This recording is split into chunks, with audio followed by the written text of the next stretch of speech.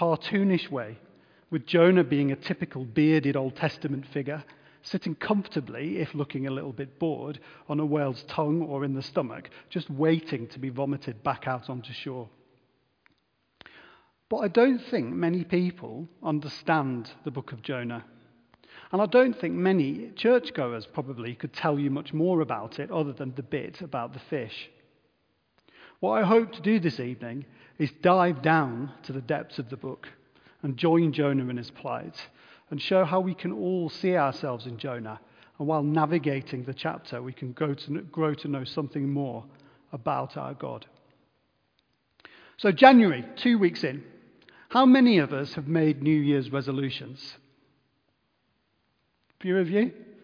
And how many of you have already broken them? Does anyone want to admit that? I know I have. I do it every single year. I say to myself that I'm going to give up anything bad for me in January, and that's a lot of things.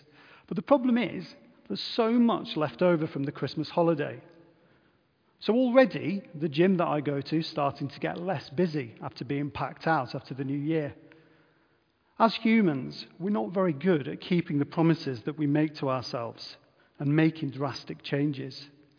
It's well known that breaking our resolutions might have a detrimental effect on our mental health. Mid-January is, some might say, one of the bleakest times of the year. Christmas is over. For those of us who work or go to school, it's the start of a new term. The mornings and evenings are still dark, aren't they? And snow is forecast. But the days are getting longer. The light is returning. Our promises might be easily broken, but God's are not, as Jonah 2 tells us. The truth is that all of us, from time to time, get dragged down by the waves and billows of life events. It's inevitable that we're going to face difficulties. Illness, bereavement, loss, disappointment, betrayal, failure, among many, many other things.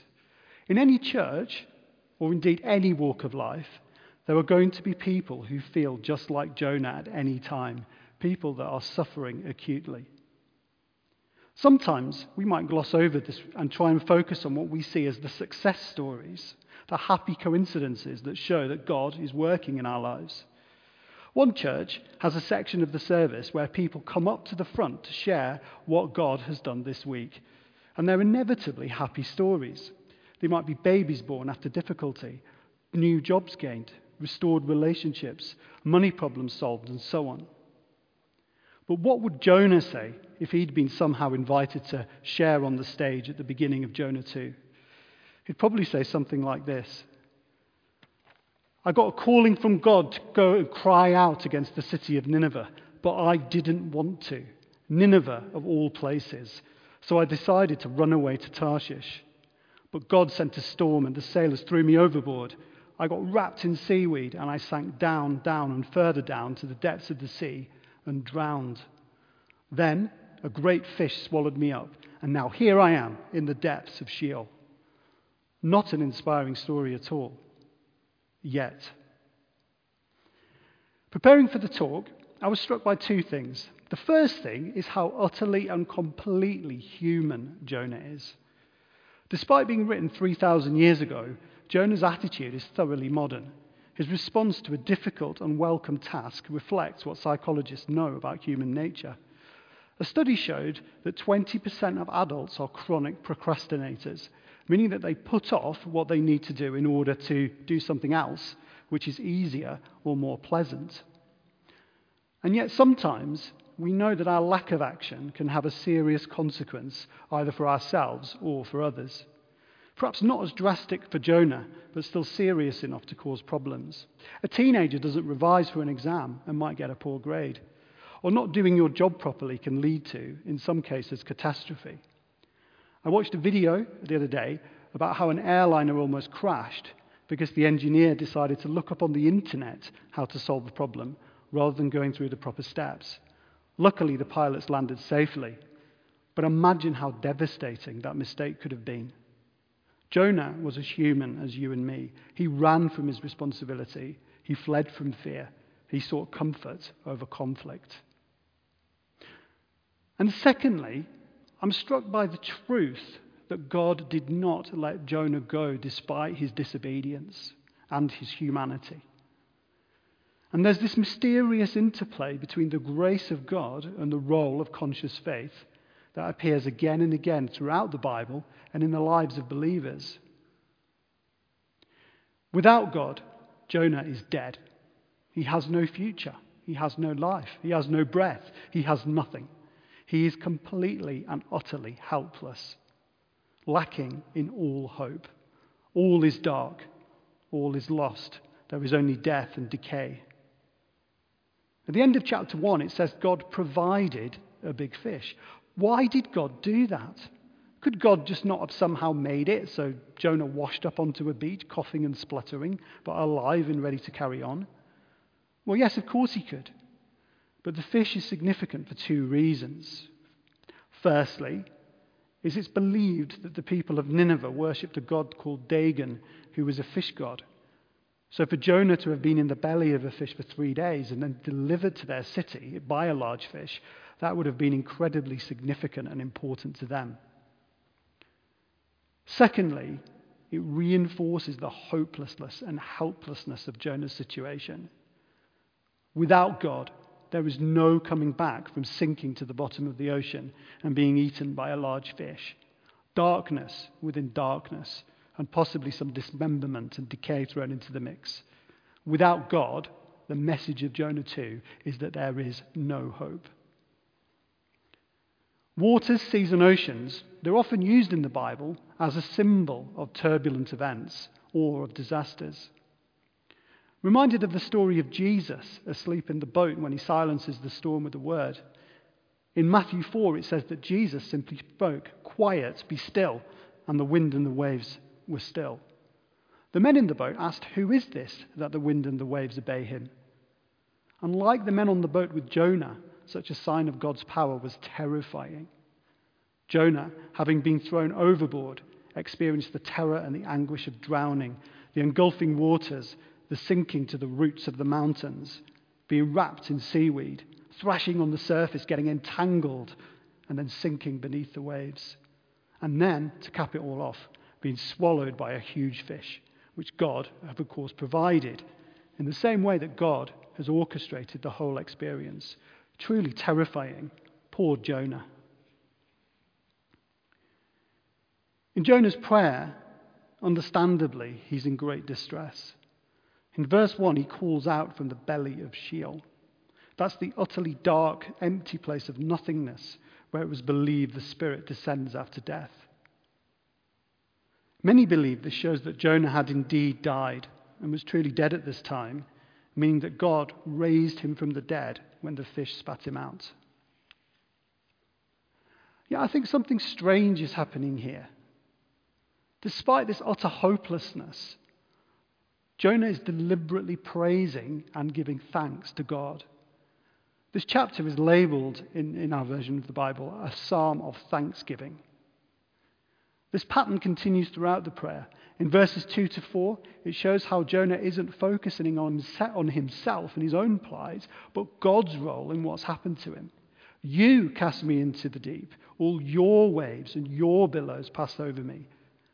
Jonah says he's driven away from your side. He's focused on God all the way through. He knows full well why God has done this and what God is going to do next. As humans without God, when faced with such hopelessness, we might think or do a few different things. We might just give up. We might complain, "Why me?" and fall into our own depths of despair, allowing the darkness to overwhelm us. We might try and forget our troubles, make a list of fun things that we want to do, push to the back of our minds our problems for as long as we can. Or we might try and solve whatever it is that's afflicting us by our own free will. We could get a new job. We could find a new relationship. We could move to a new city, just as popular culture tells us we can, especially at this time of year. But we know, don't we, that even if we try to forget our troubles or solve them under our own effort and our free will, the same slings and arrows, as Shakespeare wrote, might return, or new troubles will almost certainly appear on the horizon.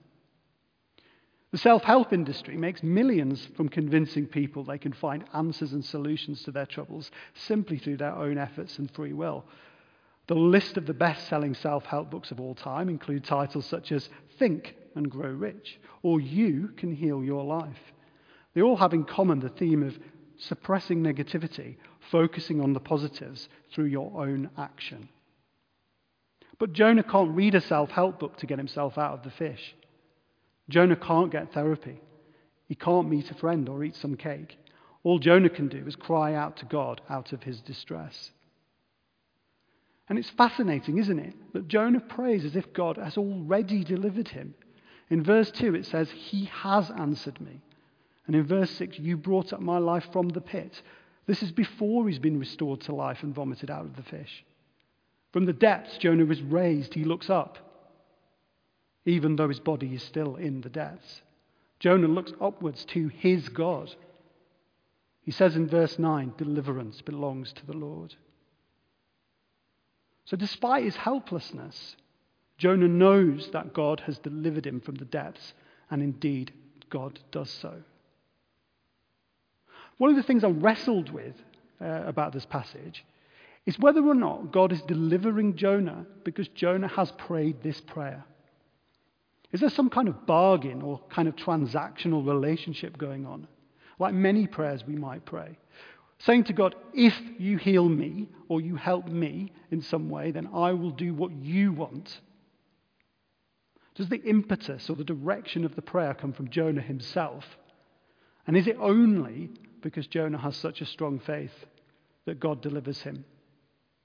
Or is it the other way around? Is Jonah's prayer given to him by God?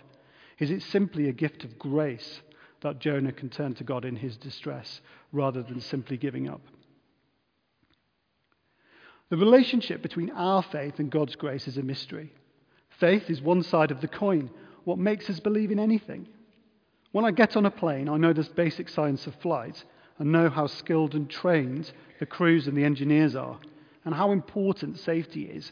So I might be said to have some kind of faith. But if I'm happily flying along and the aircraft hits severe turbulence, my faith might be quickly forgotten. It would simply be replaced by fear, wouldn't it? So however much I could convince myself it might be okay, I might not feel much better until I'm back safely on the ground. As Christians, we can read the Bible. We can attend church. We can pray. We can have fellowship with believers, and we should do all those things. We might study theology, apologetics, or share the gospel with others. And that might give us knowledge, justification, and foundation that what we believe is true. But when the storms and the waves and the billows come, when we feel like we're wrapped in that seaweed, when we're descending to the depths, when like Jonah we're put in a situation that without God there is simply no hope, this knowledge-based faith perhaps isn't enough. So I think the message is that what we need is God's grace. And the wonderful news is that because of Jesus, we've already received this grace. Grace-based faith is a gift. This faith that God has delivered him even before it had happened in space and time was given to Jonah. And Jesus models this for us. In the garden before he's crucified, Jesus cries out in his own distress, "Not my will, but yours be done." In Mark 5, Jesus heals a sick woman, telling her, "Your faith has healed you." And to Jairus, whose daughter Jesus is about to raise from the dead, "Don't be afraid, just believe." Jesus says to the girl, "Talitha cumi," meaning little girl, arise. And this is the same word that God gives to Jonah after he has been spat out of the fish. Arise, get up, live again. A gift from God.